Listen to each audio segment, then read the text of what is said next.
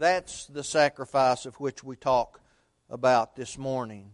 One that God has specified as acceptable to Him, which therefore will please Him. And that's key, isn't it, to our sacrifices. It has to be one that He has specified as appropriate and one that will please Him.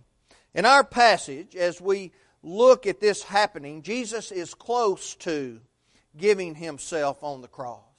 He's very near to giving His life. He's very near to suffering the persecutions and the beatings and all of the things that came along with that. And as this account unfolds, we are introduced to a woman. We're introduced to a woman who demonstrates her great love and her great dedication to the Lord by giving Him a very costly sacrifice. Now, her sacrifice of love was condemned by some, but commended by Jesus. He told those around Him that she did all that she could do. And that's what He expected from her. And that her sacrifice would be remembered continually. Anytime the gospel was preached, and I believe maybe that is even happening today. Now the title of this sermon is, and I borrowed it from the words of Christ, she did what she could. She did what she could. And as we consider this text, and as we look at her actions this morning, let's each of us ask, have I done what I could? And as we do that, I want us to examine three areas in which this lady did all that she could. In the first area we are going to notice is she did all she could in the area of sacrifice. Notice the gift found in verse number 3. And being in Bethany, in the house of Simon the leper, as he sat at meat, there came a woman having an alabaster box of ointment of spikenard, very precious. And she brake the box and poured it on his head. Now the ointment is described as being very valuable. The ointment on which she poured this onto Christ's head was valued, the King James says, at 300 pence. That's a modern day amount of money. It's 300 denarii would have been the correct description.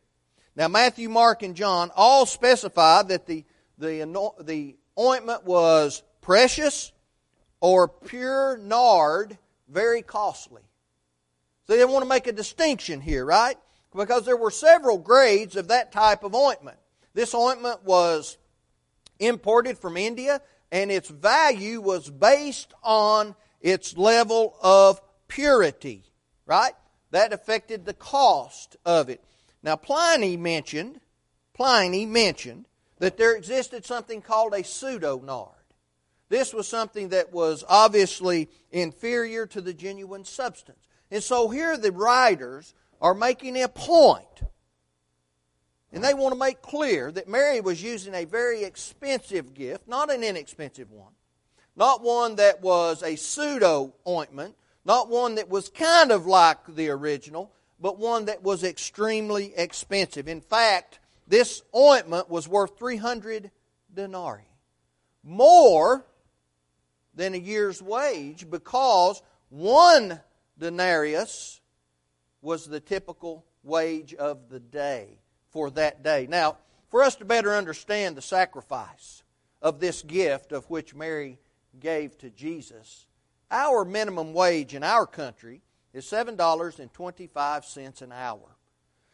If we base that on a 40-hour week, and most of us work more than that, but if we base it on simply a 40-hour week at the minimum wage, this gift would be like us offering more than $15,000. And that's what Mary did. It was a very expensive gift. Now that information is very important. It's important because of the complaint the disciples are about to make in our passage. But it also reveals something to us. It reveals the depth of love and honor that Mary has toward Jesus as she is anointing Him with something that is a financial sacrifice to her. Because those are also the sacrifices that we must make. Now, the box in which the ointment was stored is an alabaster box. Now, that was a type of marble, and it was often used by the ancients to store ointment of this kind. Now, to Mark's statement that Mary poured it over his head, John added something else. John 12, verse 3, he said that she poured it also on his feet and wiped them with her hair. We'll notice something about that just in a few moments. But her sacrifice was a costly one. Now, Mark explained that some were grieved because of her gift of the sacrifice. Let's notice that. He wrote in verse 4, some had indignation among themselves, complaining Mary's action was wasteful, and the money from the sale could have been used to help the poor. Now, on the surface, maybe that is an honorable statement. But really what they're saying is this could have been put to better use. But we learned some other things. John specified to us in John 12, verse 4, that Judas Iscariot, one of his disciples, who should betray him, was the one most vocal about the use of this ointment. So was he really concerned with the poor? No, he was already known, or at the time of this writing, was known because it was written 60 years, John, after Christ gave himself or so. He was known at the time John made that statement that he was a thief. He was the treasurer. He was stealing from the bag that held the money. So he wanted the ointment to be sold, to be placed in the treasury so he could steal it. But to expend something in waste, though, means to use it carelessly and thoughtlessly, doesn't it? So was she being wasteful by using this ointment when it could have obviously been sold for more than a year's wage? Well, I don't think so. I don't think that Mary did anything that was thoughtless or careless in this action. When we consider our financial sacrifices, I think we need to look at it just the same way that Mary did. We're to be very thoughtful and very careful, aren't we, when we think of our financial sacrifice. We ought to be very aware of the mindset that we have when we offer a sacrifice to God. Paul commanded this, 1 Corinthians 16, verse 2. He said, upon the first day of the week, let every one of you lay by him in store as God hath prospered him, that there be no gatherings when I come. To lay in store means to calculate what I want to set aside for a particular purpose. When I want to add to a retirement fund, I have to calculate what I can put in that fund. If I want to start a savings account for a vacation, I have to calculate what I can put in that fund so as to still be able to meet my other obligations. So we're thinking of a mindset. Now, in addition to that, in his second letter to the Corinthians, Paul said this, 2 Corinthians 9, beginning with verse 6, he said, but this I say, he which soweth sparingly shall reap also sparingly, and he which soweth bountifully shall reap also bountifully. Every man according as he has purposed in his heart, so let him give, not grudgingly or of necessity, for God loves a cheerful giver.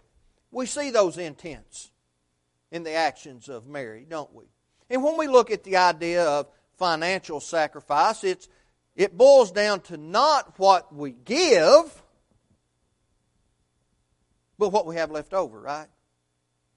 When the widow gave her mites, Jesus said she gave more than everyone.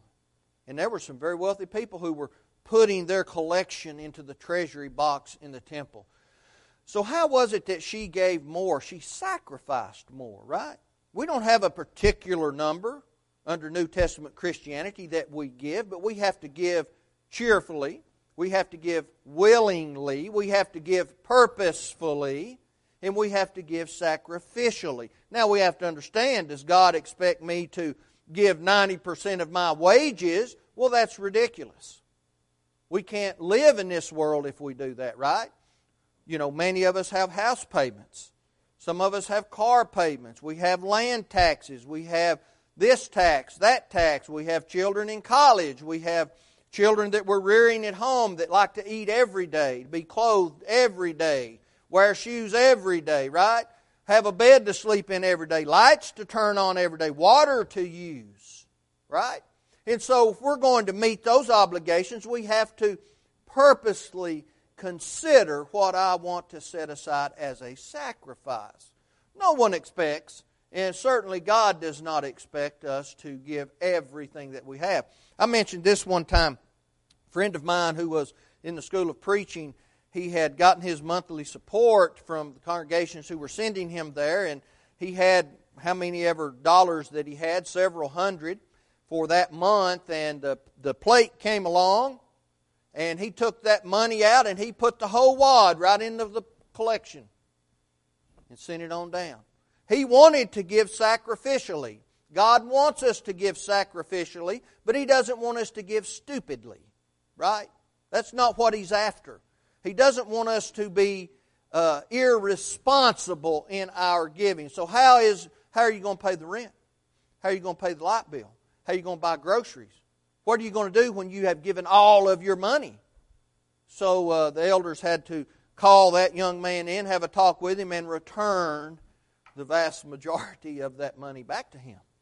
Because he was already living sacrificially, but that didn't excuse him from giving in some way. But we see these intents in the heart of Mary. She purposed to sacrifice a financial gift for Christ, and she did it with a heart of happiness because she had the opportunity to do it. Now, all of us, we need to look into ourselves, right? We need to consider, when I give sacrificially, am I doing it purposefully? Am I doing it with the right frame of mind? Do I want to do it, or am I doing it because I feel like I have to do it? Now, the writer of Hebrews reminded his readers, Hebrews 13, beginning with verse 15, he said, "By Him, therefore, let us offer the sacrifice of praise to God continually. That is the fruit of our lips, giving thanks in His name. But to do good and to communicate, forget not, for with such sacrifices God is well pleased." So we see that we offer sacrifices that are not financial in nature, right? We come and we sing praises to God. The writer of Hebrews says that's a sacrifice, the fruit of our lips. We pray to God. That's a sacrifice of the fruit of our lips. We preach the Word. That's one of the 5 acts of worship that we find in the New Testament, and that's a sacrifice of the fruit of our lips. See, we sing, we pray, we preach. God expects all of that. Am I doing it purposefully? See, a sacrifice has to be purposeful, whether it's financial or not. Am I purposefully singing? Am I understanding the words of which I sing? Am I understanding the prayer that's being prayed? Am I saying a prayer that is according to what God wants me to pray? Am I doing it in the proper way? Is my preaching the proper way? Whoever is filling the pulpit, he must do it in such a way that is pleasing to God, not going beyond that which is written, Paul told the Corinthians in his second letter. Now, the lady of Mark 16, she did all that she could do by way of sacrifice. Now, our second point is this. She did all that she could do in the area of service. Jesus expressed the depth of her service to Him. He simply said she had done everything within her power. You can't serve more than that, can you? Now, the expression, what she could, is a reference to all that she possessed. Now, that may have been the most precious possession, physical possession, that she had. Now, there were many things that Mary could not do for the Lord, right? She couldn't do a lot of things, but she could anoint His head. She could give Him all that she had in service to Him. Now, her service was absolute. And that's what Jesus intended when He said she did what she could. Her service was absolute. She had rendered that to Him and had submitted to Him. And God expects that.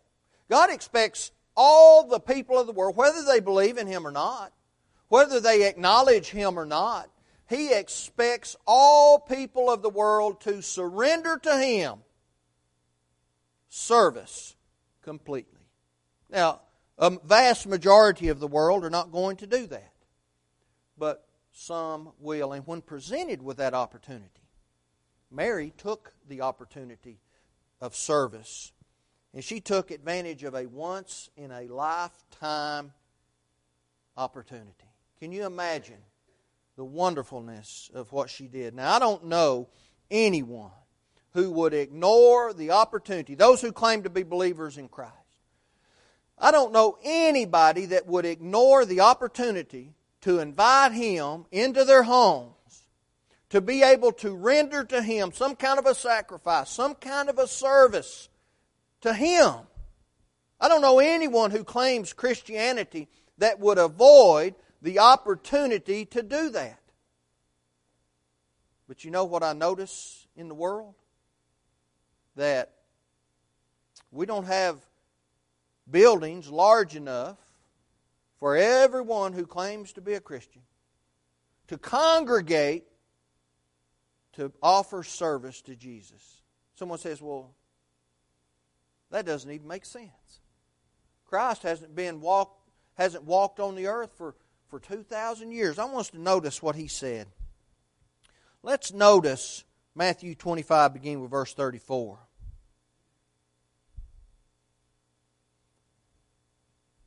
Then shall the king say unto them on his right hand, Come, ye blessed of my Father, inherit the kingdom prepared for you from the foundation of the world. For I was an hungered, and you gave me meat. I was thirsty, and you gave me drink. I was a stranger, and you took me in. Naked, and you clothed me. I was sick, and you visited me. I was in prison, and you came unto me. Then shall the righteous answer him, saying, Lord, when saw we thee an hungered and fed thee, or thirsty and gave thee drink? When saw we thee a stranger and took thee in, or naked and clothed thee? Or when saw we thee sick or in prison and came unto thee? And the king shall answer and say unto them, Verily, or truly I say unto you, inasmuch as you have done it unto one of the least of these my brethren, you have done it unto me. We are expected, and God expects us to do the same kind of service that Jesus expressed in Mary. It's clear, isn't it? If the world viewed this in the way that God expects us to view it, we would be fulfilling this very type of service. Now, to serve is a trademark of Christianity, isn't it? Or at least it ought to be. That is one of the reasons that the missionary societies of the past were wholly unscriptural. It's why the church doesn't create a side organization called the Church of Christ Relief Organization, and we go into the world and we take care of those who have endured floods and hurricanes and tsunamis, because that organization gets the glory. Who is supposed to get the glory? God. God is to get the glory. The Christian is tasked with fulfilling those works. Congregations of the Lord's people are tasked with fulfilling those works, and when we do that, God gets the glory. Not some organization. There are good organizations, and there can be organizations in the world, secular in nature, civil in nature, that can contribute and help in some way. But the church itself, when we help, we do it as a congregation of the Lord's people, or we do it as a Christian. And God gets the glory. Paul commanded this, Galatians 6, verse 10. As we have therefore opportunity, let us do good unto all men, especially unto them who are of the household of faith. See, we can help all people. We can help people who aren't Christians because we have the commandment. When we have an opportunity, help those who are in need, especially if they are of the household of faith or if they are Christians. Therefore, when we serve others, actually, who are we serving? We're serving God. were serving Christ. Jesus' closest friends had an opportunity to serve Him in the garden, didn't they? Mark 14:32 through 42. He went a little further into the garden. He took those three with him, James and John and Peter. We see it later on in the below the text we're in right now, Mark 14. And He said, sit and watch with me, wait with me, as He prayed to God, because it was close at hand that He would be arrested in the garden. And it says He went a stone's throw away, and He knelt down and He began to pray. And He got up and He went back and He found His closest friends who had an opportunity to serve had fallen asleep. Now, not to be too harsh on them, when we look at the context in the word study, they cried themselves to sleep. But yet they still were not watching. They were not serving. They had a grand opportunity. So He goes back.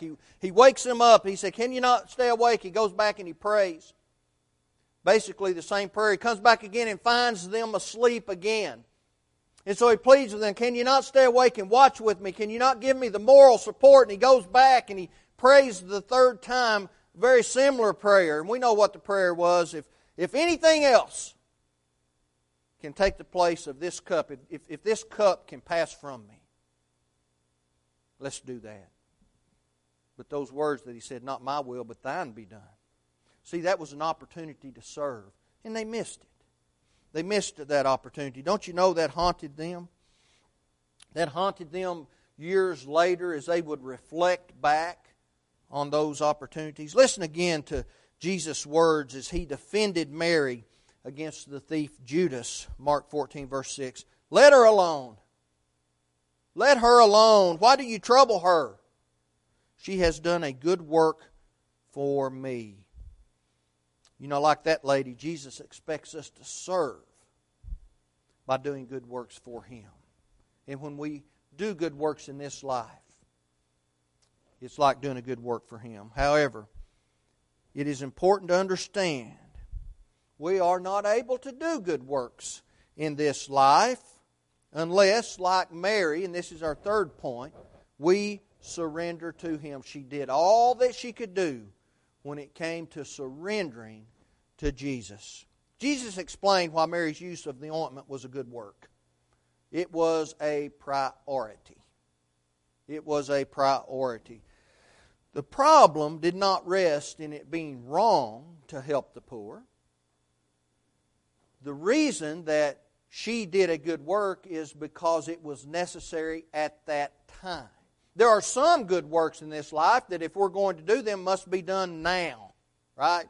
They have to be done now. At this moment. At this very moment in time. At the very present. We can't do it tomorrow or next week. We have to make a decision to do it now. And it was a priority, right? There would never be a time, Jesus said, when you won't have the opportunity to help the poor.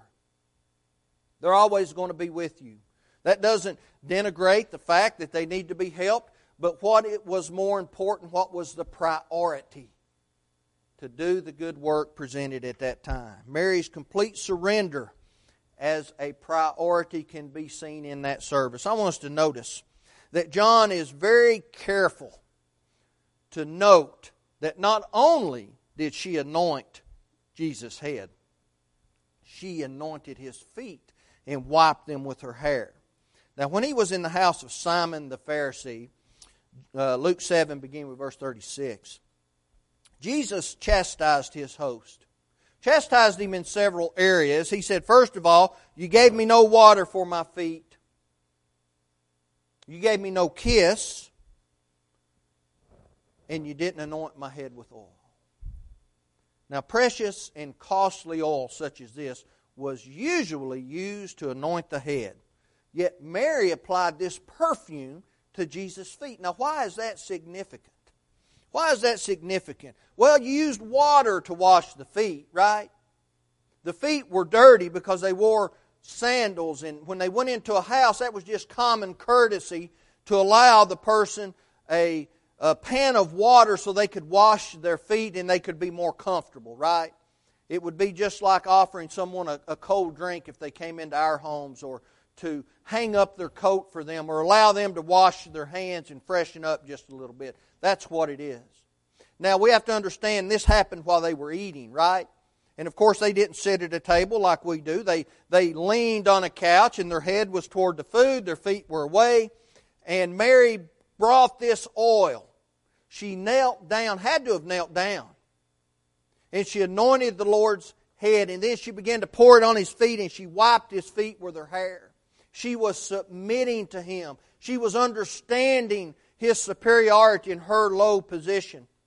You know, when we read through the Bible and we understand that God used anointing in different situations, right? You anointed the king. You anointed the prophet. You anointed the priest and you anointed the dead. Jesus was all for those. He's our king. He's our prophet. He's our priest. And He died for us. Now, whether or not she recognized those in the sense that we do today, I don't know. But she understood He was very special. And she understood that she needed to surrender to Him because it was a priority in her life. She acknowledged her submission. And because of that, Jesus acknowledged the pleasure that she had in His priority. He said this, Matthew 14, beginning with verse 8. She has done what she could. She has come beforehand to anoint my body for burial. Assuredly, I say to you, wherever this gospel is preached in the whole world, what this woman has done will also be told as a memorial to her. Jesus expects us to surrender to Him in obedience, kneeling before Him as our King, our prophet, our priest, and as the one who died for us. Paul warned this, Philippians 2, beginning with verse number 10, that at the name of Jesus, every knee should bow, of things in heaven, of things in earth, and things under the earth, and that every tongue should confess that Jesus Christ is Lord, to the glory of God the Father. For many, it's going to be too late when they kneel in subjection to Jesus, when their tongue confesses who He is. She hath done what she could. Can Jesus say that about us? I'm the only one other than God who can answer that for myself. And I'm the only one that can make sure that God will answer in the affirmative. Have I done all that I can? Before we can sacrifice, before we can serve, we must first surrender to God. And we do that in the New Testament age, the Christian age, through the plan of salvation that God delivered through His Son, Jesus Christ, Hebrews 1, 1 through 3.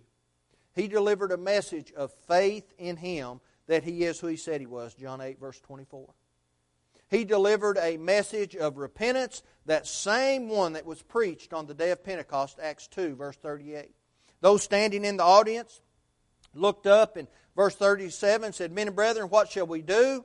After that sermon was preached about how they had murdered the very Son of God, and Peter answered and said unto them, Repent, change your life, and be baptized, every one of you, in the name of Jesus Christ for the remission of sins. Jesus sent a message in His plan of salvation of confession that He is the Son of God, and we're to live that confession. Matthew 10:22. Matthew 10:32. And we are to confess that prior to baptism, just like the Ethiopian eunuch did in Acts 8, verse 37. And then, of course, he brought the message of baptism. Now, baptism is very important. It's not more important, but it is just as important as faith, repentance, and confession.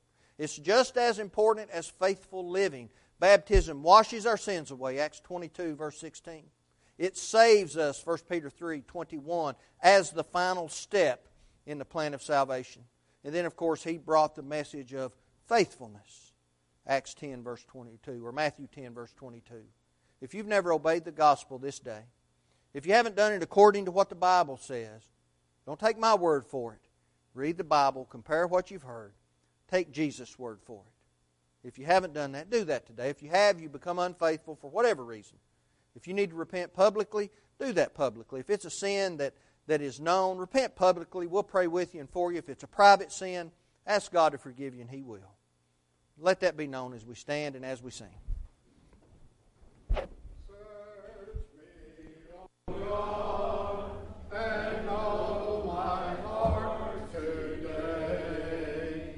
Try me, O Savior, know my thoughts, I pray.